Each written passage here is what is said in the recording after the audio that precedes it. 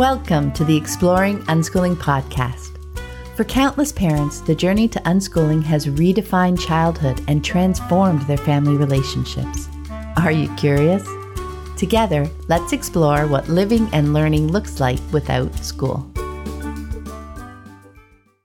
Hello, explorers! I'm Pam Laricchia, and this is episode number 325 of the podcast. It's the 13th of April, 2022, as I record this intro. And this week, I have a lovely conversation with Sarah Yasner. Sarah is an unschooling mom of 3, and we talk about unschooling alongside her experience going through menopause. Sarah's 2 sons are older now, but her daughter Pamela is 9. We talk about her family's flow and how the addition of Pamela shifted things for everyone in very positive ways.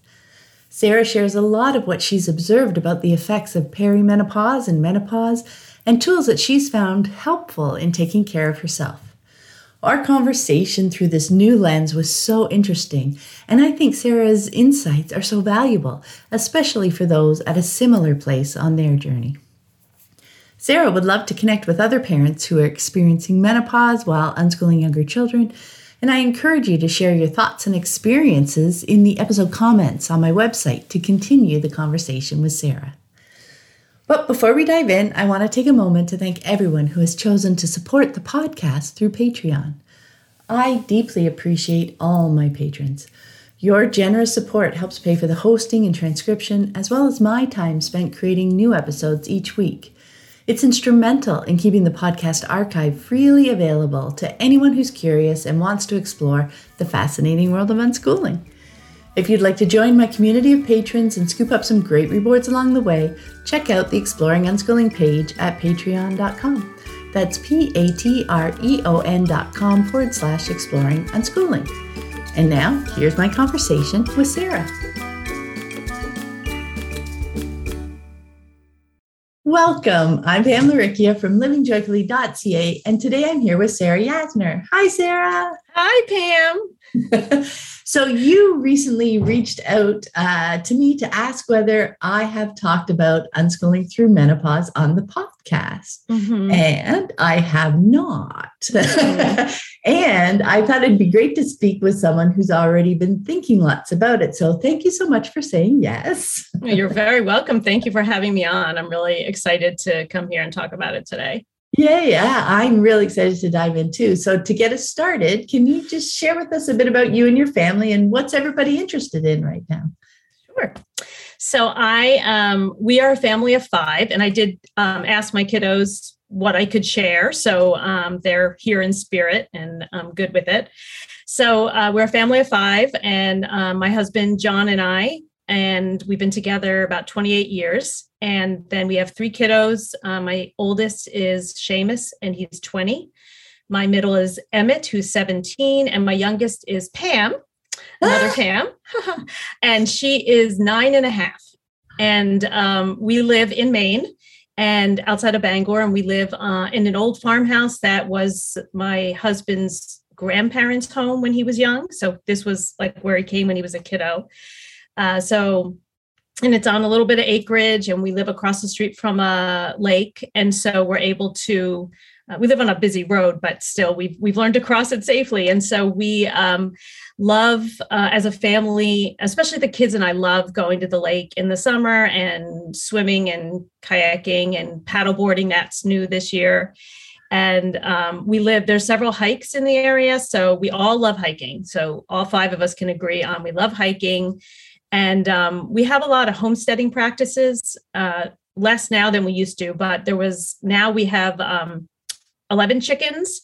And we also just did a bunch of maple syrup boiling. Mm-hmm. So my husband does most of that. I do the very end, but we put it in the bottles, but he spends lots of hours out there with the sap. And so the kids have been involved with that over the years, mostly tapping and kind of collecting the sap, and eating the syrup. They love the syrup. And then we used to have big gardens. We do kind of small ones now. And let's see, what else do we like to do together? We like board games together. So especially the kids and I, but my husband will join in, and we play. My husband and my sons are really into role-playing games. Mm-hmm. So D&D and Forbidden Lands and a lot of other ones. And so we've played as a family on and off for probably about, I don't know, 7 or 8 years. And it's always a really good opportunity for us to work on family dynamics. Often my husband and I are winding up in some sort of deep conversation, conflictual, trying to work out stuff. And I find that it's great because it's a great opportunity for us to work on things because it's a time when we're sitting together and we're talking. And most of the time when we're together, we're out doing stuff and we're not like chewing on stuff in that sort of a deep way. And so it really brings up our differences and how we communicate. And so sometimes it's hard, and I find it very helpful in our communication. But so that's funny. It's a hobby of ours, but that tends to be how that goes. So that's our family. And then, let me tell you a little bit about each kiddo. Yeah, that'd be cool. I'll start with the youngest because I've had a chance to watch a lot of your podcasts now. And I remember when my boys were little and we were just getting into this unschooling, and I would hear from people who had like older teens and their kids would be into these things. And I'd be like, I'm doing something wrong, or why are, and then it was just so beautiful how it evolved. And so I think I love what my daughter's into, but I just love starting with her because she's 9 and she is loving right now a lot of online series. So she's watching lots of sitcoms, lots of things on families and kids in school, and a lot of the ones that were around in the 90s, like Boy Meets World and Girl Meets World and all this. So she's really loving that. And then she loves YouTube, and she really loves to do crafting and making. And so she's always working with the glue gun and beads and any material or painting, whatever. So she learns and hacks, they have all the hacks. So she tries those out.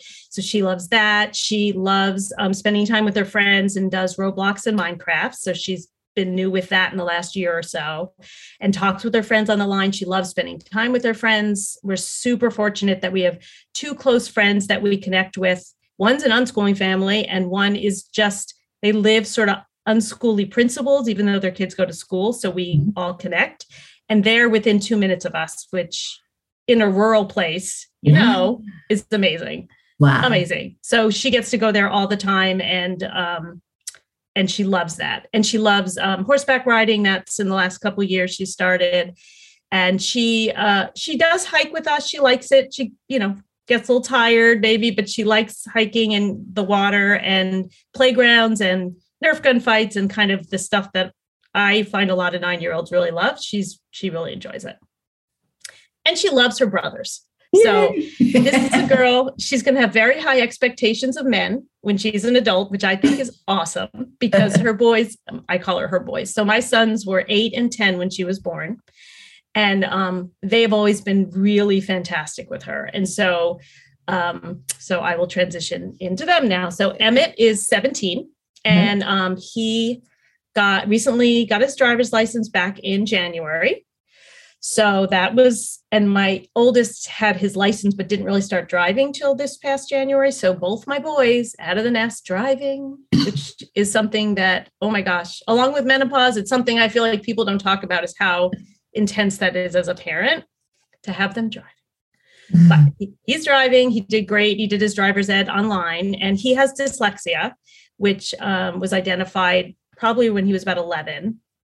And so he enjoyed the class online. It was perfect because he could do a lot of different things to help with some of the material.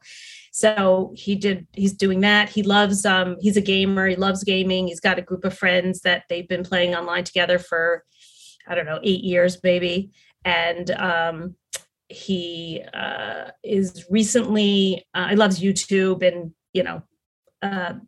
exploring all different things online. He's on the computer a lot. And he also recently, him and his friends have been trying to create an animation together. So, and they're really starting kind of from scratch. So, so they're like having meetings and they're trying to figure out how to do it. And then they're struggling through it. And so I think it's great. I stand back and watch, and not that they're struggling, but I mean, it's part of it. Figuring it out. Right. So, and then he did martial arts for a long time. He got done last year, but now he's really into high intensity training, which is this like very intense training for short amount of time. So he does that. He loves biking. He loves hiking, camping, and he went to a couple of sort of outdoor environmental camps before COVID, and really loved that. And he's hoping to work at one this summer.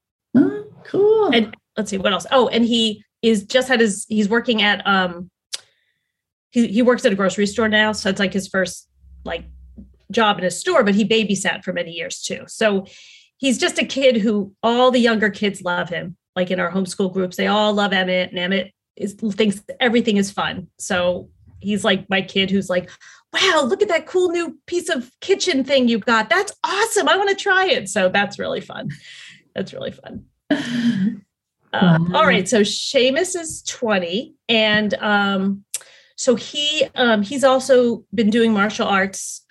He's still doing it since he was 6.5. So he is, it's a traditional Okinawan karate.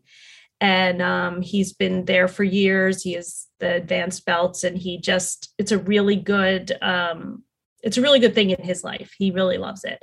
So he does that now. And he also is a gamer, loves to be online, loves YouTube, also does the high intensity training. And he is taking a couple of community college classes, which he is enjoying.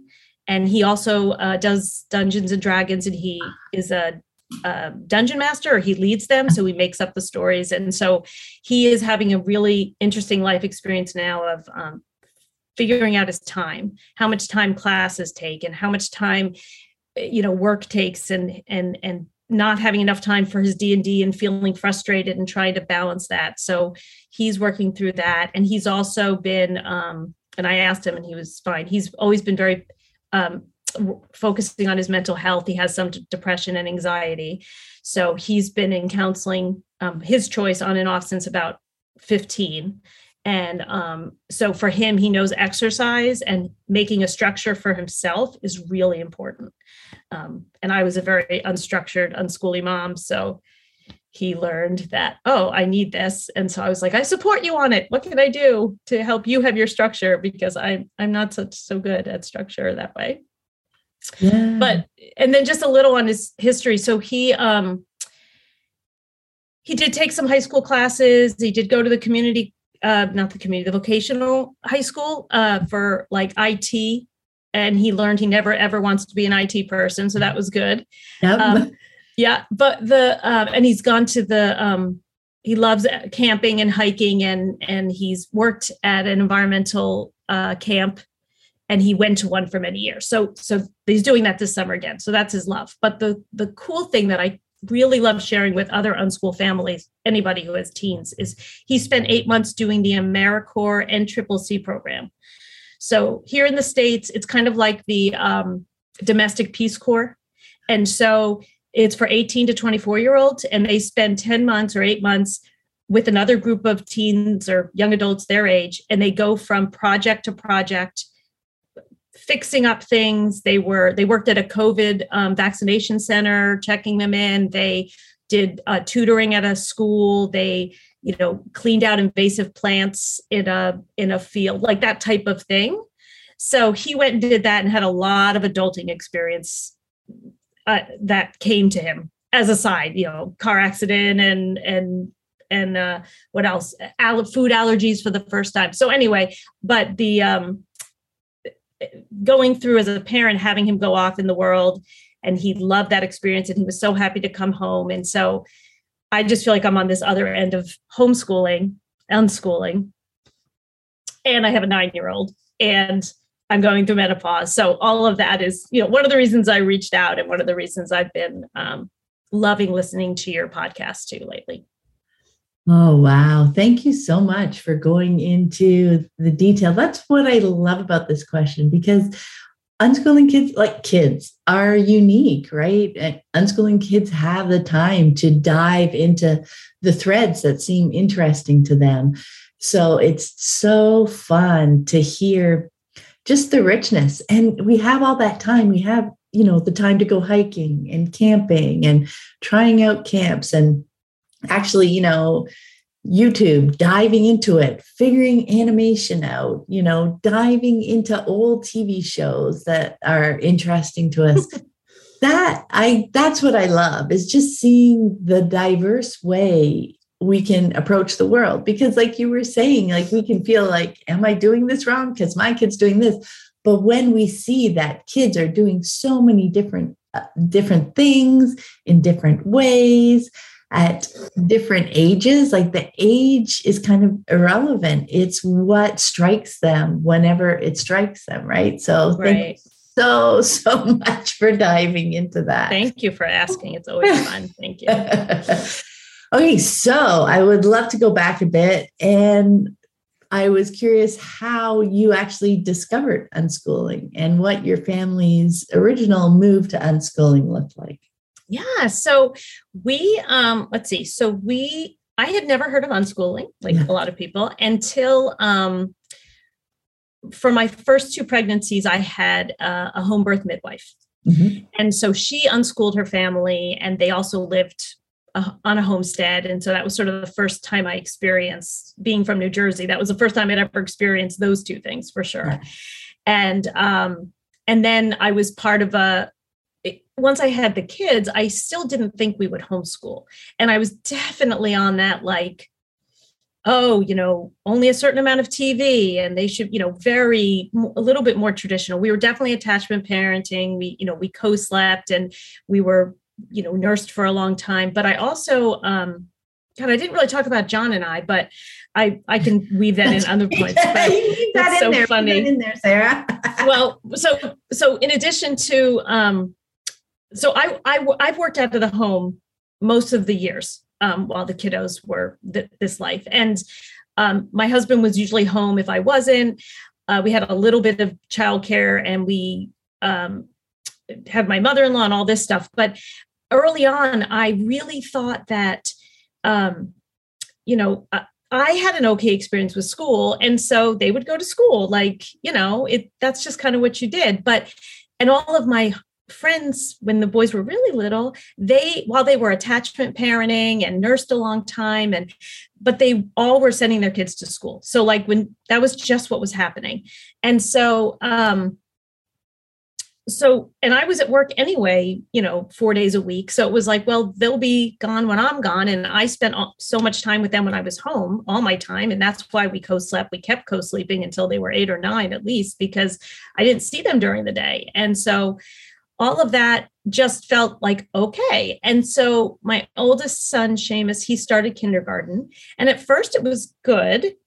And then after a few months, it wasn't so good. And they were starting to mention things like, oh, we're a little concerned about his attention, and he was such like a happy-go-lucky kid. Like he was so like joyful and smiley and happy. And then I remember in February, the school, it was so weird. They sent home a letter that said, well, we're starting to get concerned about Seamus, and he doesn't seem very happy in school anymore. And, he'll, and they would do things like, they have this like red, orange, green thing in the schools. I don't know if you've heard of this, but, like if you're doing everything right, you're a green. And if you're not, then you're at a yellow, pay attention. And then if you're red, okay, you should stop, which that concept isn't horrible, but then there'd be all these consequences. Oh, you have a red, so now you can't go out to recess, which you're like, and it was a kindergarten that was like so much sitting. Mm-hmm. And so anyway, they wrote me this letter and they said, oh, we hate to talk about attention issues at age 5, but, we're really concerned because he just doesn't seem as happy anymore. And I was like, oh, so I spent these 2 weeks before this meeting I was going to have with them. Like, I think I'm going to have to pull him out, because I was like, at that point, I was like, I'm not doing anything around attention issues at age 5. And I don't even understand what's happening. And so I went in and I was like, I'm just going to have to homeschool. And one of the teachers is like, I totally understand. I would have homeschooled my kiddo if I wasn't a teacher and in the classroom next door. Like, you do what you need to do. Like, she was really supportive. So we pulled him out and we said, we'll just get through this year. And the next year, maybe we'll try first grade, new teacher. My kid will be mature. It'll be better. And we loved homeschooling. We did a little bit of curriculum, but not having to rush them out the door to school. The fact that, there was already homework in kindergarten, so we didn't have to do homework. We didn't have to worry about the school at all. And I just love that. And my husband too, we're like, let's just do this. Let's just do it. And the decision to pull them out was scary, but then after that, it was easy and flow. And then we started to explore unschooling a few years later.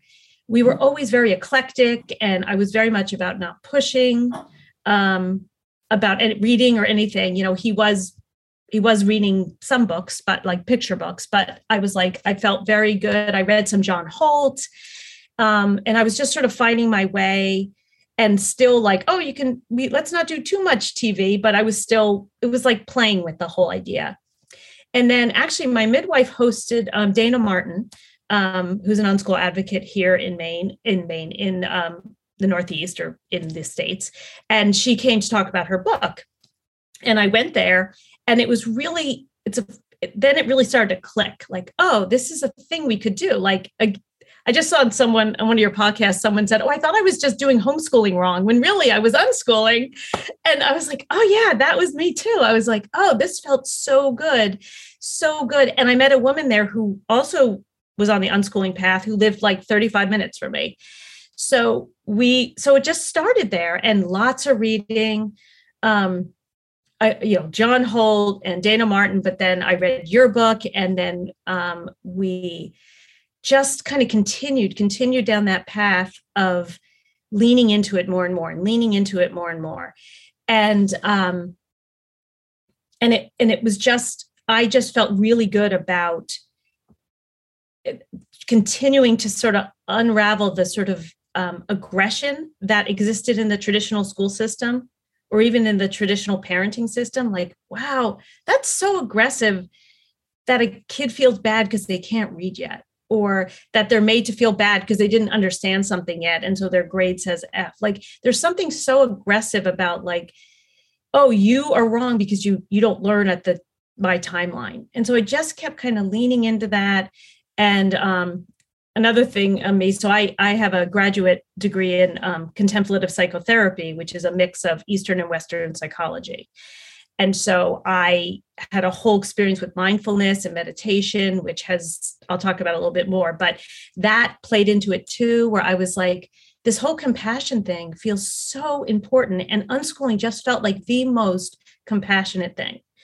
And, it was a rocky boat sometimes, and my husband and I were not always on the same place at the same time. And we had to kind of keep leaning in and figuring it out. But it felt always like the right path. I loved it. Every time I read it and anybody's work, I was like, oh, this is me. Like, this is authentically me. And I love it.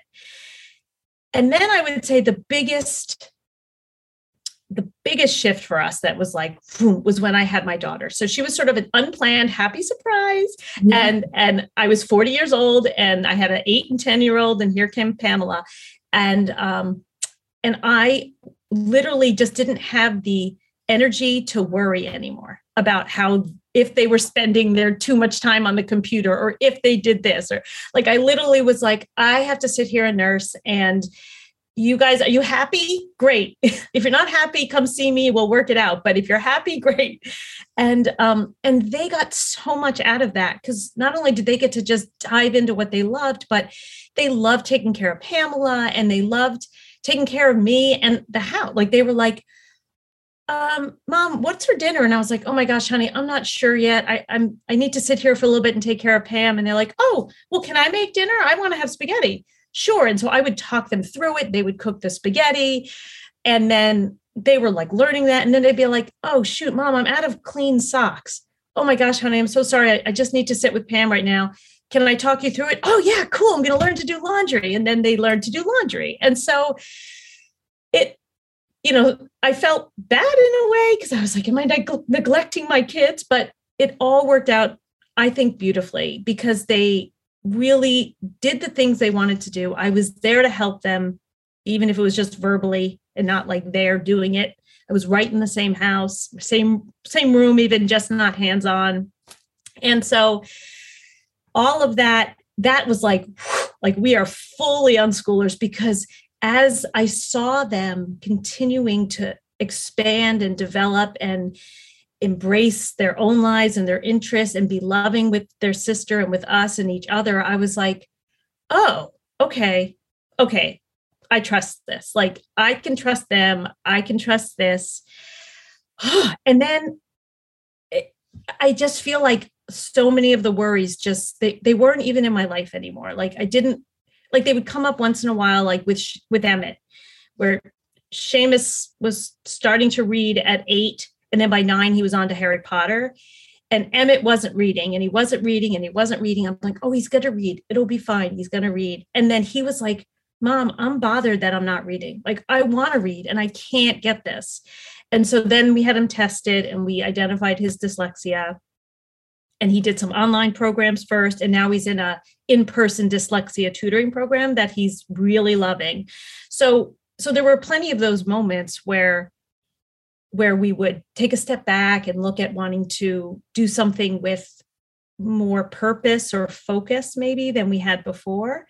But I think that's part of unschooling too. Like, you're always stepping back and saying, oh, maybe we want to do something a little different. And it's not like it's unclasses or untutoring. It's just, it's what works for the kiddo. So if they want to take a class, awesome, but they're doing it based on choice. Yeah. Yeah. Yeah. There's so much in there, Sarah.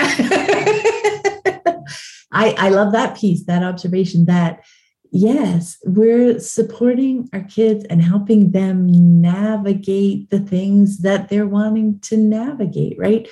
It's offering up the possibilities, like taking that step back, seeing a bit bigger picture, sharing with them, oh, well, there's this and maybe this. And do you want to get tested and learn about that?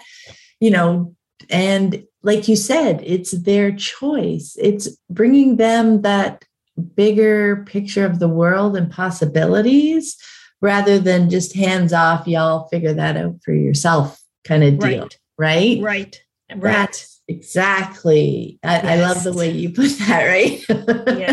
Yes. I also loved your lens of aggression when you were talking about how you were, as you were learning about unschooling, the noticing how aggressive different environments, even parenting and classroom, and the judgment that comes with that, and the timetable that comes with that, the aggressiveness of trying to get kids to fit into whatever vision we have in our head, right?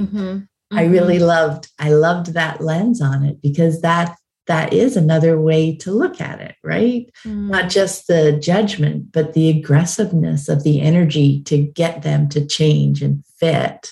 And the shame really that comes with that, right? If you don't do it.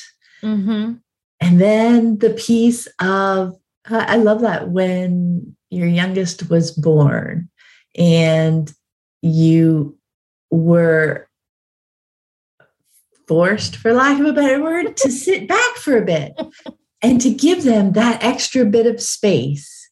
And your mind was occupied caring for her such that it wasn't spinning with the worries, right? So it puts you in that perfect place to give them some more rope, give them some more space, and just see what happens instead of worrying about what's happening, right? Right. It's a subtle, but that mindset shift, that lens shift for us, oh my gosh, lets us see and appreciate so much more, right? Giving them that space to do those things. Oh yeah, I'll do that. Just, talk me through it. Again, it's that supportive piece versus just leaving them to figure, not letting them, leaving them to figure things out on their own. Right. And it's such a balance, because it's like, this early on in the unschooling journey, there was always this thing of, oh, you want to do everything to meet your kids' needs. And then I evolved from that, like, because of my own, working outside the home and having young kids and all that. And I was like, everybody's needs, right? And then I would finally find like readings, like, yes, of course, it's everybody's needs. Like, it's just that normally the parents' needs are important.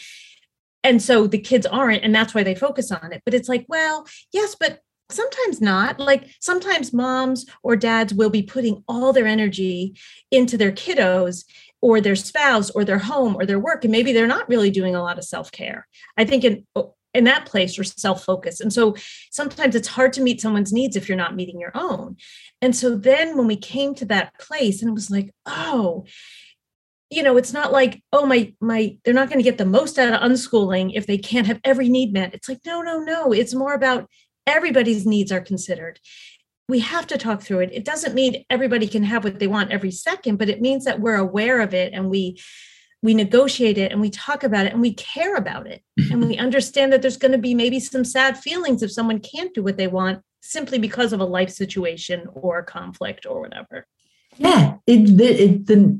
The answer is no, you can't do that because you're a kid. That's never the answer, right? Mm-hmm. But there are times when things just don't work, and maybe things just don't work on the timetable. Because again, you never need to say never, right? We can help them navigate things, and we can put it on, on the board for, the future. Keep it in mind when they feel seen and heard and understood that this is important to them, or they want they want to start walking in that direction or whatever. When they feel supported that way, that's wonderful. They feel heard, and they also, when they feel that way, then they can also consider, I find it, they're more able to consider other people's needs as well when they feel heard, right? They don't have to keep shouting, but I want this, but I need this. They can hear other people too. And together, like back to your board game conversations, right? Together, we can figure out ways to navigate, and together, not as in, a sit down meeting, we're going to solve this now, because our things change over time. We have, for me, giving that space too allows new creative ideas to bubble up. Like, I just didn't think of, but what if we did this? But that kind of, it's not exactly how you were envisioning meeting that need, but when we get down to figure out what the need is behind it, maybe we can find a little bit different way that will still also meet that need well enough for you for now, and you gain that little bit of experience, and then it's like, oh no, that was great. I really do want to do that thing. Or, that was enough. And now I'm ready to move on. But yeah, that navigating life versus artificially saying, oh, I'm not going to meet your every need. Oh, yeah. Spoiled or whatever, that doesn't have to come in the conversation, because life does naturally have things that we bump into all the time, doesn't it? Yeah. And I think, for me, it got much easier as the boys got older, because they were driving their thing and they could do a lot on their own. And so like the perfect example is when, when my oldest wanted to work at the camp he had been going to, and he had to write a couple of essays or whatever he had, or actually a better example is when he was going for his advanced belt at karate, and he had to take a 100-question test, and he had to write 2 essays, and he had never written a paper before, and he was 13. And so this was him. He wanted to do it, and he definitely was going to do it, but he hadn't done it before. So I was available, and he would write, and we would talk through it, and we'd talk about the different pieces, and he would watch YouTube videos on how to write stuff, and then we'd go back. And so his need was to get this done, and I was absolutely there with him. And, there were times when I was like, well, I'm not here this minute, but can we work on it tonight or whatever it was? And so there was this mix where it was his need, he was going after it, and the way I needed to help was totally doable. And it felt like this beautiful collaboration. And to me, the other part of the aggression is that when we grow up in that aggressive school system and mistakes are a bad thing, then I think it's also harder, because if they feel like, oh, I can't do this thing because I'm not perfect, I can't do it well, then they might not move forward. But they really have been in a situation where it's okay. Like, it doesn't matter. It's okay that he was 13 before he wrote his first paper. That's fine. Like, there's no downside to that. And someone on the outside might say, that's crazy. How can and when I got to that point in parenting, I wasn't even there anymore. I couldn't even relate. I'm like, why is that crazy? Like, no, that's perfect. He wanted to write this paper. He's doing it and it's fine. Like, so it's just more my unschooling love, is having that piece of it. Right. Because, oh my gosh, how he figured it out in that moment will stay with him so much more than if you'd spent the 3 years before that trying to, teach him that, oh, you got to do this, and here, write about this, and here, write about this. I mean, yeah, the timetable for like that unschooling kids create their own timetable. It's life. Yeah. And when the things bubble up, like, they can figure things out when the need arises. The other really cool piece that was a big piece for me with unschooling is because the school just inherently they need to learn all these things by the time they graduate, right? Yeah. Because they take on this responsibility. Here's this set that we think you should know, and learn all of this before you leave. But without that more artificial timetable, it's okay that they're 13 before there's an actual need to write an essay, or, they're 20 before they actually are interested in pioneer times, like whatever.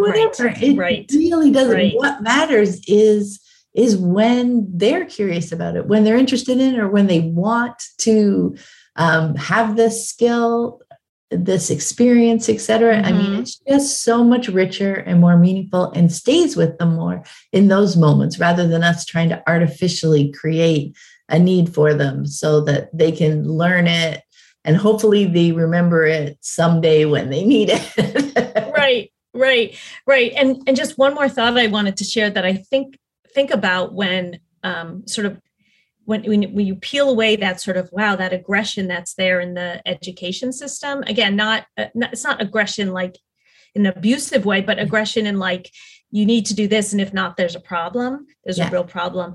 Is that when you continue to peel that back, then you get to this point of, we are all individual human beings born with preferences, and preferences that develop. And the idea that any of our preferences would be bad or wrong, like, in itself is a little bit of a crazy thought. Like, why would we think that, especially there could be a judgment like, oh, you have a preference for playing piano. Well, that's cool. Oh, you have a preference for playing video games. That's bad, or whatever. But just our innate, like, our preferences and our interests are just part of who we are. And, they work so hard on, trying to combat depression and self-esteem and all these things in school. And it's like, well, yeah, because kiddos from an early age are in this space where they really feel judged. And some kids can be okay in that environment. Like, they fit in okay, and they flourish, and they do great. I know that path works for many kids, but for the ones that don't, it's just not surprising that there's so much baggage that has to come out sometime later in life. I mean, including from us. And one thing I realized when I looked back, when I started finally unschooling, I looked back at my own education, because I was like, oh, well, I used to think school was great. I liked it. Well, I had sort of an alternative education from 9th grade on. Like, I went to a part-day theater high school. Then I went to a college here in Maine that had no grades. Everyone was on a first name basis. You could study kind of anything. It was a super supportive environment. And then I went to this graduate school that was Eastern Western philosophy, where we spent half our time meditating. So no wonder I liked my education. So. Oh, anyway. That's fun. That's a great point, right? Yeah. Those were more tailored experiences that you could choose to, the choice to go to those schools too, right? Yeah. Okay, so when we first connected, as I mentioned earlier, you had said you're curious about other women's experiences with parenting and unschooling youngest children during menopause. Yep. So I thought it'd be great to dive into that if you could share some of your experience. And I just want to say that we definitely welcome listeners to share their experiences in the comments for this episode, and we can make this a conversation.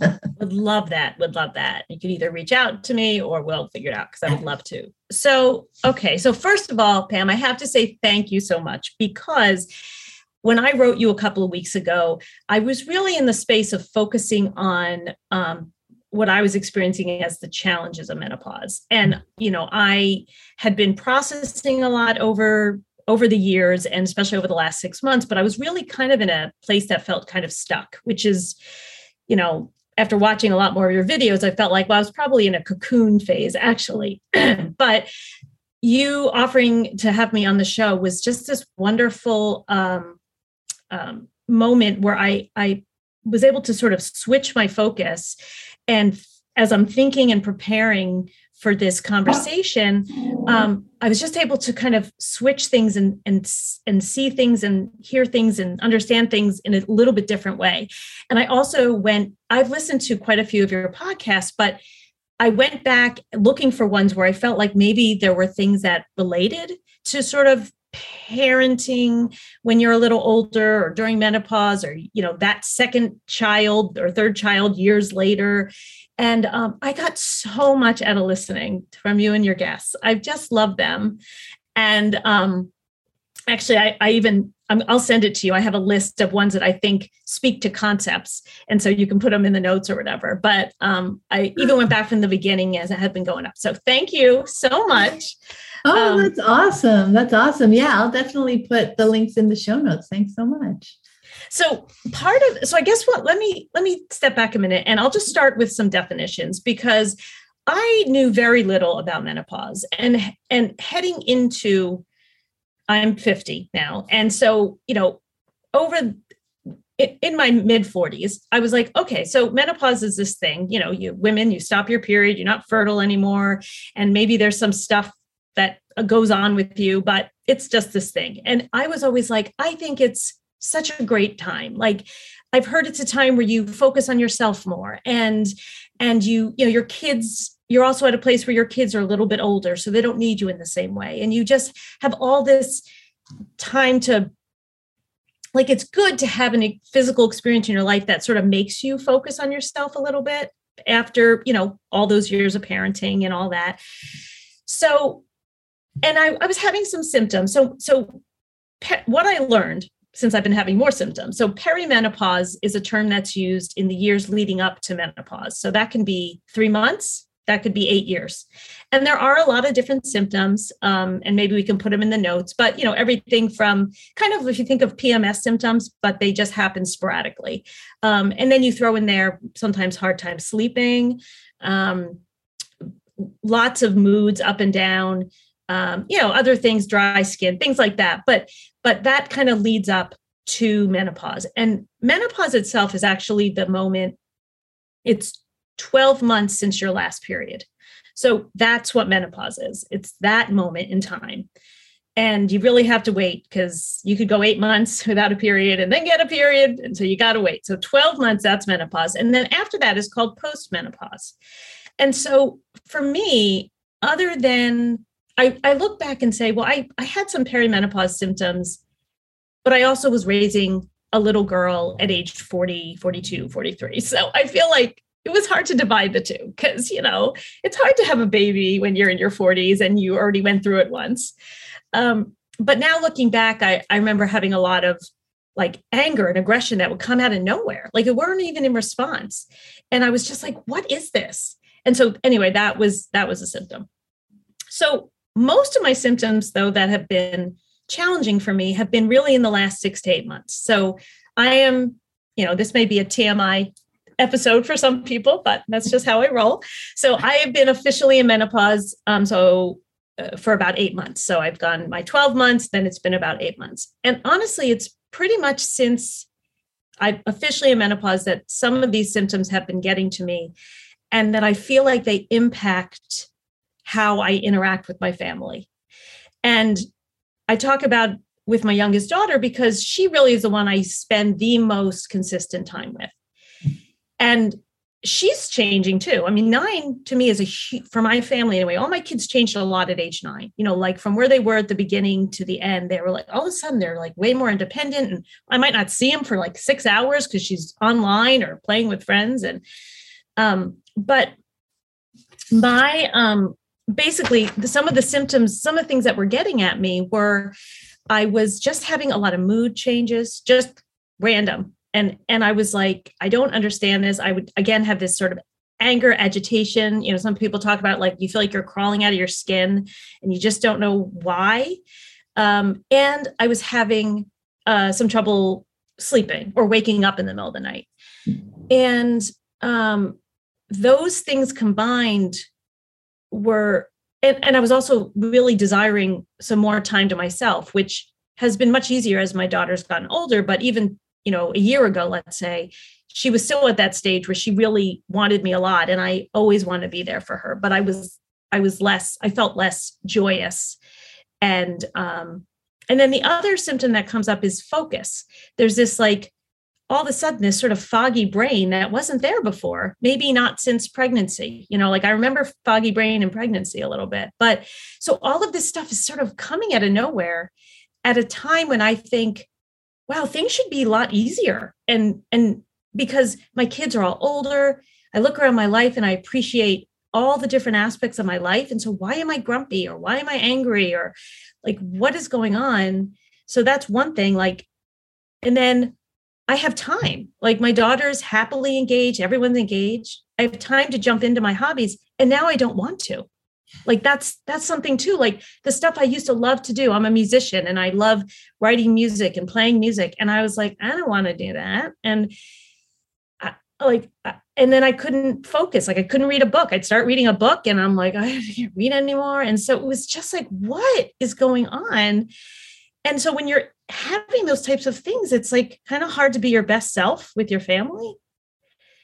And so I started to dive into some research. And when I finally realized that it was postmenopause, that helped me feel a lot better because I was like, this is a thing. Like everybody goes through it differently. Some people it's a few months, some people it's up to 4 years, some people might not experience any of it. And I know it's not forever, but it made me feel like I wasn't going crazy. It made me feel like I'm someone who really focuses on appreciation, like appreciating and focusing on the good.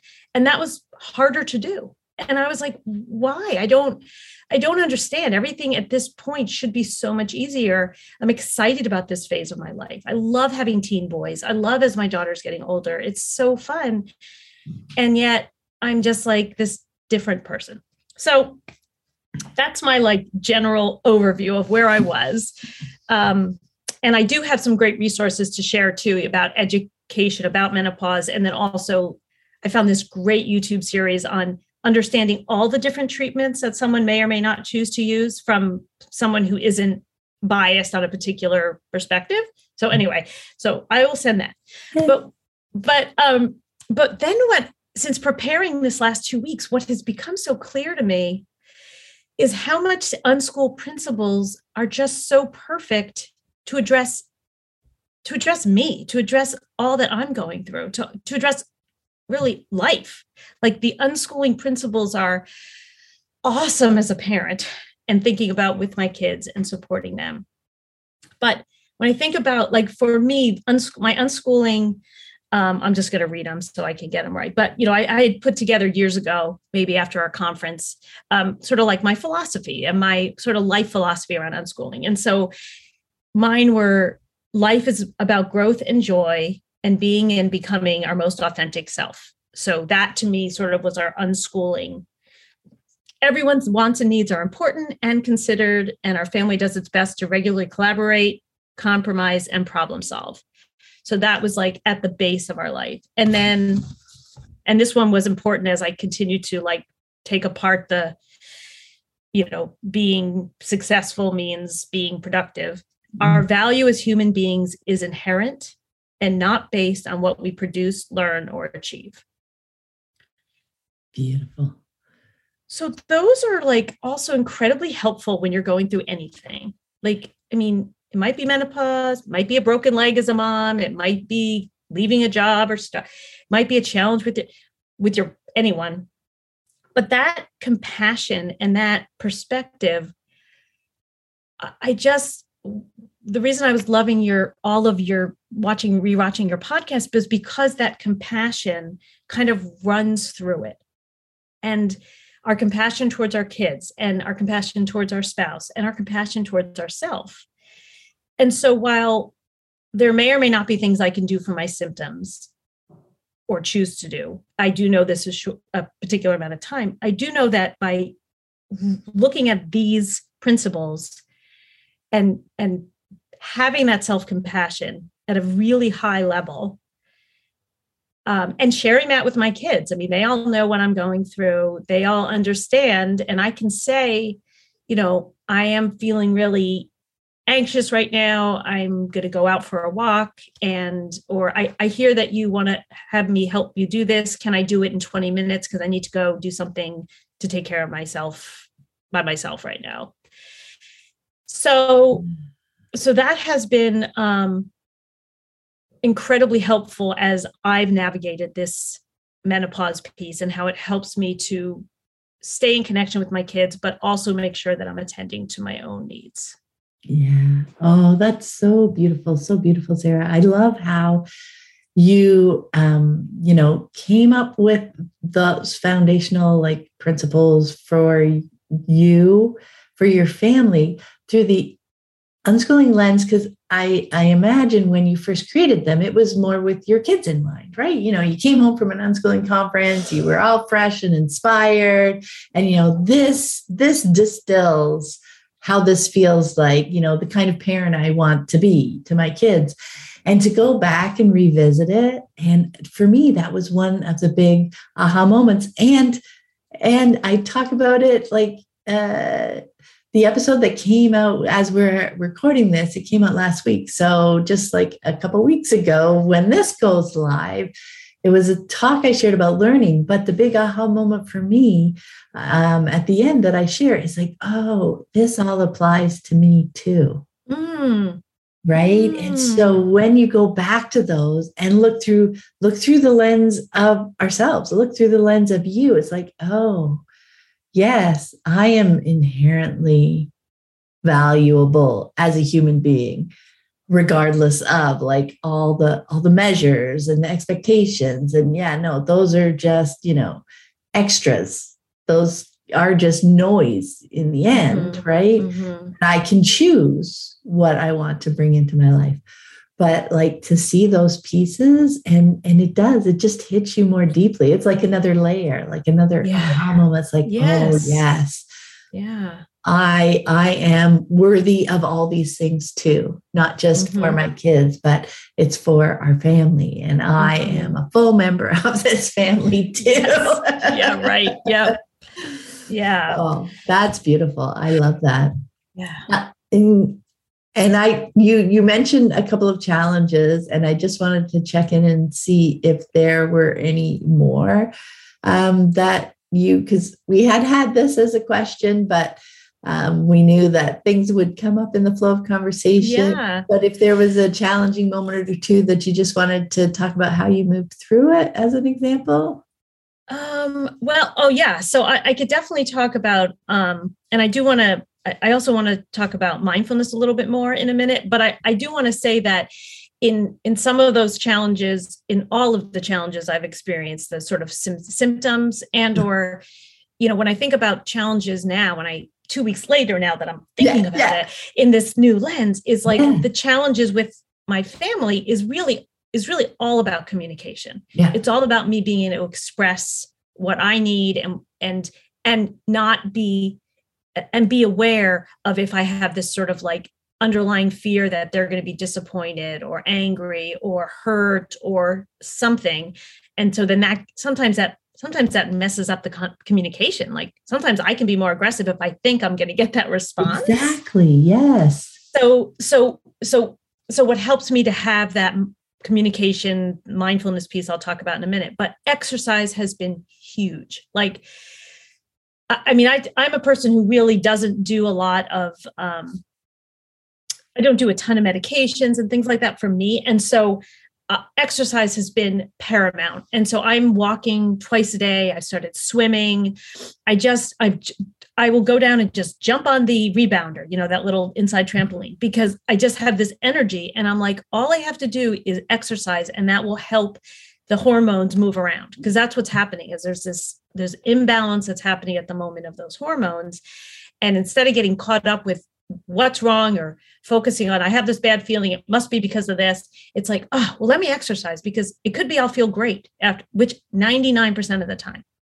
So exercise, and then sleep is always a thing. Like I've said that throughout parenting, sleep when you can and when you want to. So I go to bed early, and usually with my daughter these days, and that's fine. And I just do my best to sleep when I can. And if I wake up in the middle of the night, and this is the part that kind of connects with mindfulness and meditation, is that having awareness of whether I'm heaping pain on myself by being so self-aggressive because I'm not sleeping, right? There's this like, I should be asleep. There's no baby crying. No one needs me. There's no toddler crawling into my bed. I should be asleep, and I'm not asleep. And that's a problem. Instead of, you know, it's okay. I'm awake. I can listen to something. I can just relax. I can do whatever. Like, I don't like just enjoy laying here, because, you know, there's many years as a parent, you don't get to just lay anywhere, right? So like, I appreciate that. So I am really, so the mindfulness meditation piece really plays into it, because so that I would say those are my biggest things: exercise and sleep. And I always eat well. Like, I'm always focusing on making sure I'm feeding my body the right way. So that's important for me. And then connecting, like whether it was through watching your podcast or doing this or talking to friends. So that connecting is really helpful to chat about these types of things and feel education and connecting are sort of connected, because I might be watching something, or I might be leaving comments, or I might be chatting. So for anyone going through it, I would definitely exercise, get sleep when you can. These are what works for me anyway. And then eating good food, get educated, because it helps to know menopause is maybe causing this, and then connect as much as you can. And feel free to reach out to me, because I love, you know, talking about this. Oh, that's lovely. I love that, Sarah. It is really that connection piece too, that kind of community piece. And that's one thing I love too. And I've learned as I've gotten older, is that we can have different communities, different people we connect to around different things, right? You know, there our connection with our kids, and there's connection with unschooling, and maybe there's connection like that we may have through learning about a particular thing, like learning about menopause or hobbies or all those different things. And I find that so helpful, because then we don't put an expectation on one particular group that they will help us about all the things. Right. Absolutely. Right? Absolutely. Because yeah. Everybody's a unique being, and we all have different things that are interesting to us, right? So to expect that somebody else would have the exact same list sure. is wild. So that is really interesting to think about. And for us to, like, information can be so valuable in that it just helps us understand things a bit better.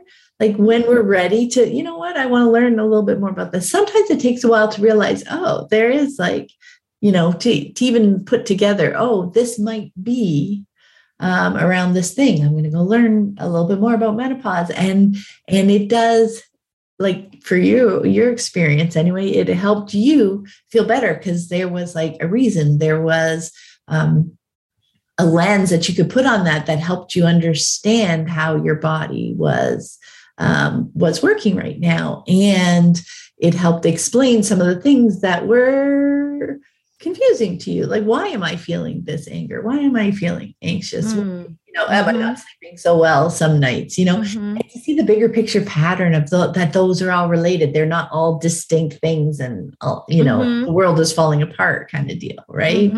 It's really nice to be able to recognize those patterns. Absolutely. Now, you have mentioned this a couple of times, so I thought it would be really fun to dig into. As you mentioned, you have a background in mindfulness and meditation. So you mentioned how that has woven in with your menopause journey a bit. And I'd love to hear about more how you find that weaving together with unschooling. You mentioned the compassion piece. I think that's a really big piece. I love that. Yeah. I feel like that's my tag word. Like that's my word. Like it's just been so compassion for self and compassion for others. Like I just feel like everything boils down to that for me. So so I was introduced to meditation back in the late 90s when I went to this graduate program, and I had never meditated, and I'm someone who loves talking. And so, having this sort of quiet time to reflect was challenging. And what I learned through that 3 years, though, was so much. And I would say, now mindfulness is much more mainstream, and you can find so much information out there. But for me, it boils down to having an awareness that we are not just the sum of our thoughts, that we have a lot of stuff running through our head. And some of it doesn't even really belong to us. Some of it is we hear outside of us, right? Yeah. So, but we don't know that. And a lot of times we don't know there's a gap between what we think, how we feel, and what our action is. And our nervous system sort of keeps us going with that, because depending on sort of the hormones that are released, if it's an upsetting thought, if it's a thought that causes us to have fear or anger, then that sort of switches the part of the brain we use, right? And then that causes us often to act, fight, flight, or freeze. We kind of lose that part of our brain that can actually problem solve and be more compassionate and kind of think through things in a maybe a more humane way. So like now it's a lot more mainstream, but back then it was, for me, it wasn't as much so. But what I experienced through the sort of forced meditation in some ways, I mean, there was no gun to our head, but it was like, you really need to do this. And we have 8 hours here. So is that the more I would the only direction was just to let go of your thought, sit and return to the moment. Every time you're lost in thought, just release your breath and return to the moment. And you might do that over and over again, and that's fine. But eventually you get more and more gap when you're sitting and there isn't really a thought until you have the thought that says, oh, I'm not having a thought. And then you're like, okay, I'll label that thinking. And the experience I had, like I actually got to experience this like increased self-compassion and self-acceptance that I had never experienced before. That I was like, wow, I can choose not to believe that thought. Like I can choose to just notice it. And the other part was loving kindness for self and other. This term Maitri is what we used in the dogma of that particular program, but it basically just means loving kindness for self and other. Because if you're going to slow down enough to see your thoughts, there's a lot of self-acceptance that has to happen, because we can get very self-aggressive about what we think. Yes. And the only way we cannot like cover that up by being busy and whatever is by being like, okay, it's a thought and it's okay. I'm going to allow myself to have that thought. And I don't have to act on it. I don't have to follow it. And so that practice that brought me this great new experience was so helpful when we moved into unschooling, because there were so many thoughts that I had to notice and realize, oh, it's a thought. And then a thought can turn into a belief, or beliefs are just thoughts that we think a lot, really. So that allowed me to be like, oh, well, that's a belief, but is it solid? Is it factual? Does it have to be? Do I need to believe it? And so the more I could use mindfulness to, one, deconstruct some of that, And then two, in the moment when I actually noticed myself reacting, either saying no or getting angry or whatever, if I had a little gap enough to not react, not say whatever I was going to say, one that could be very kind to the other person. And then also that could give me a chance to consider, what do I really want? Like, what's my intention? This is my reaction, but what's my intention?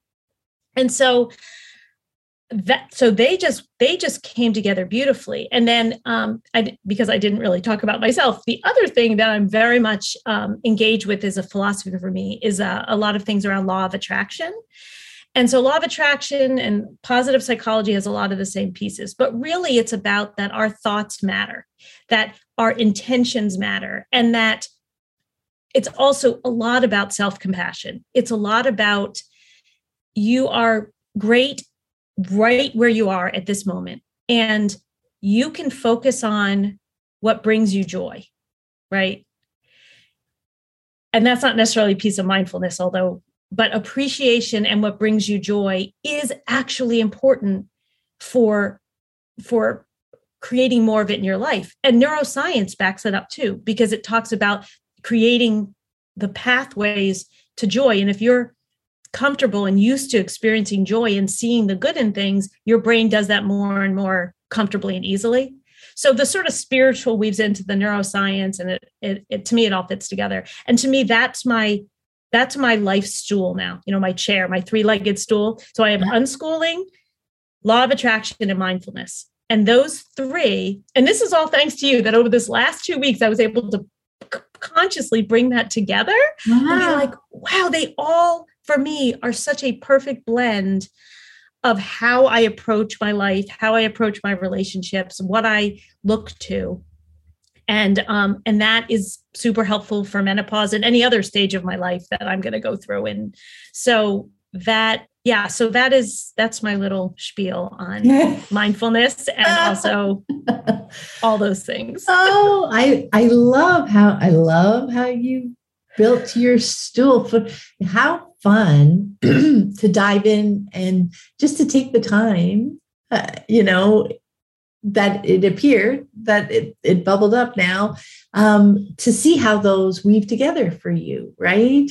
And to see how it just builds a stronger foundation for us, doesn't it? And it gives us that lens closer to the surface to look at our days, look at our moments, to recognize the pieces. Like that is something that Anna and I, that we talk about a lot on the podcast, is there is joy. It's not about, I need to fix all the things in my life so that finally things are good. And then, then there'll never be any more problems and off we go. I need to do these things before I can feel better or before I can have a good life. Right. But really, when you take the time to look around you, even in the hard moments, even in the hard seasons, there are bits of joy, right? There are pieces of joy. And that's the thing. Some people will think, same with the positive psychology, criticism of that. They think that it's ignoring the hard things. It's not. But when you can see the joy alongside it too, those are just little re-energizing nuggets to help you add that help as you move through the harder moments. For me, it helps me see bigger picture, because when harder times come, I can get very tunnel vision, right? Just focused on, I got to solve this thing. How are we going to solve this thing? Oh my gosh, this is hard. This is hard. And I get very tunnel visioned and I can't see other possibilities as easily. I can't be creative in coming up with other ways. I want to fix it as fast as possible. But a really good idea is 2 days away if I can just give space for it. To be more curious about how this might unfold if I can sit with it for a while and see it and hold it and be compassionate towards myself and everybody else who's involved and notice the pieces of joy. And it's this isn't all my life. There are other pieces. This is right. Right. Right. And we get, I mean, and that's part of why I've had so much fun going back and listening to your podcast, because before when I would listen, I'm like every other unschooler. So I'm having a challenge with unschooling. So I look for podcasts that have the topic, right? Yeah, exactly. But what was, I wasn't listening or reading a lot because I sort of was like, I get this unschool thing, which most of the time I do. And that's just how I don't. And what I say about that, it's like, I really don't, I'm no longer worried about what the schools or what the community thinks. Like, I don't even think about it. It doesn't even play into it. Right. But what I'm getting so much out of listening because there's so many other nuggets in your podcast. And it's also such a positive community. It's such a, your podcasts are positive, and the ability to focus on the good is so prevalent. And the reality is, Pam, that the good stuff in life is just as real as the bad stuff. Exactly. Yeah.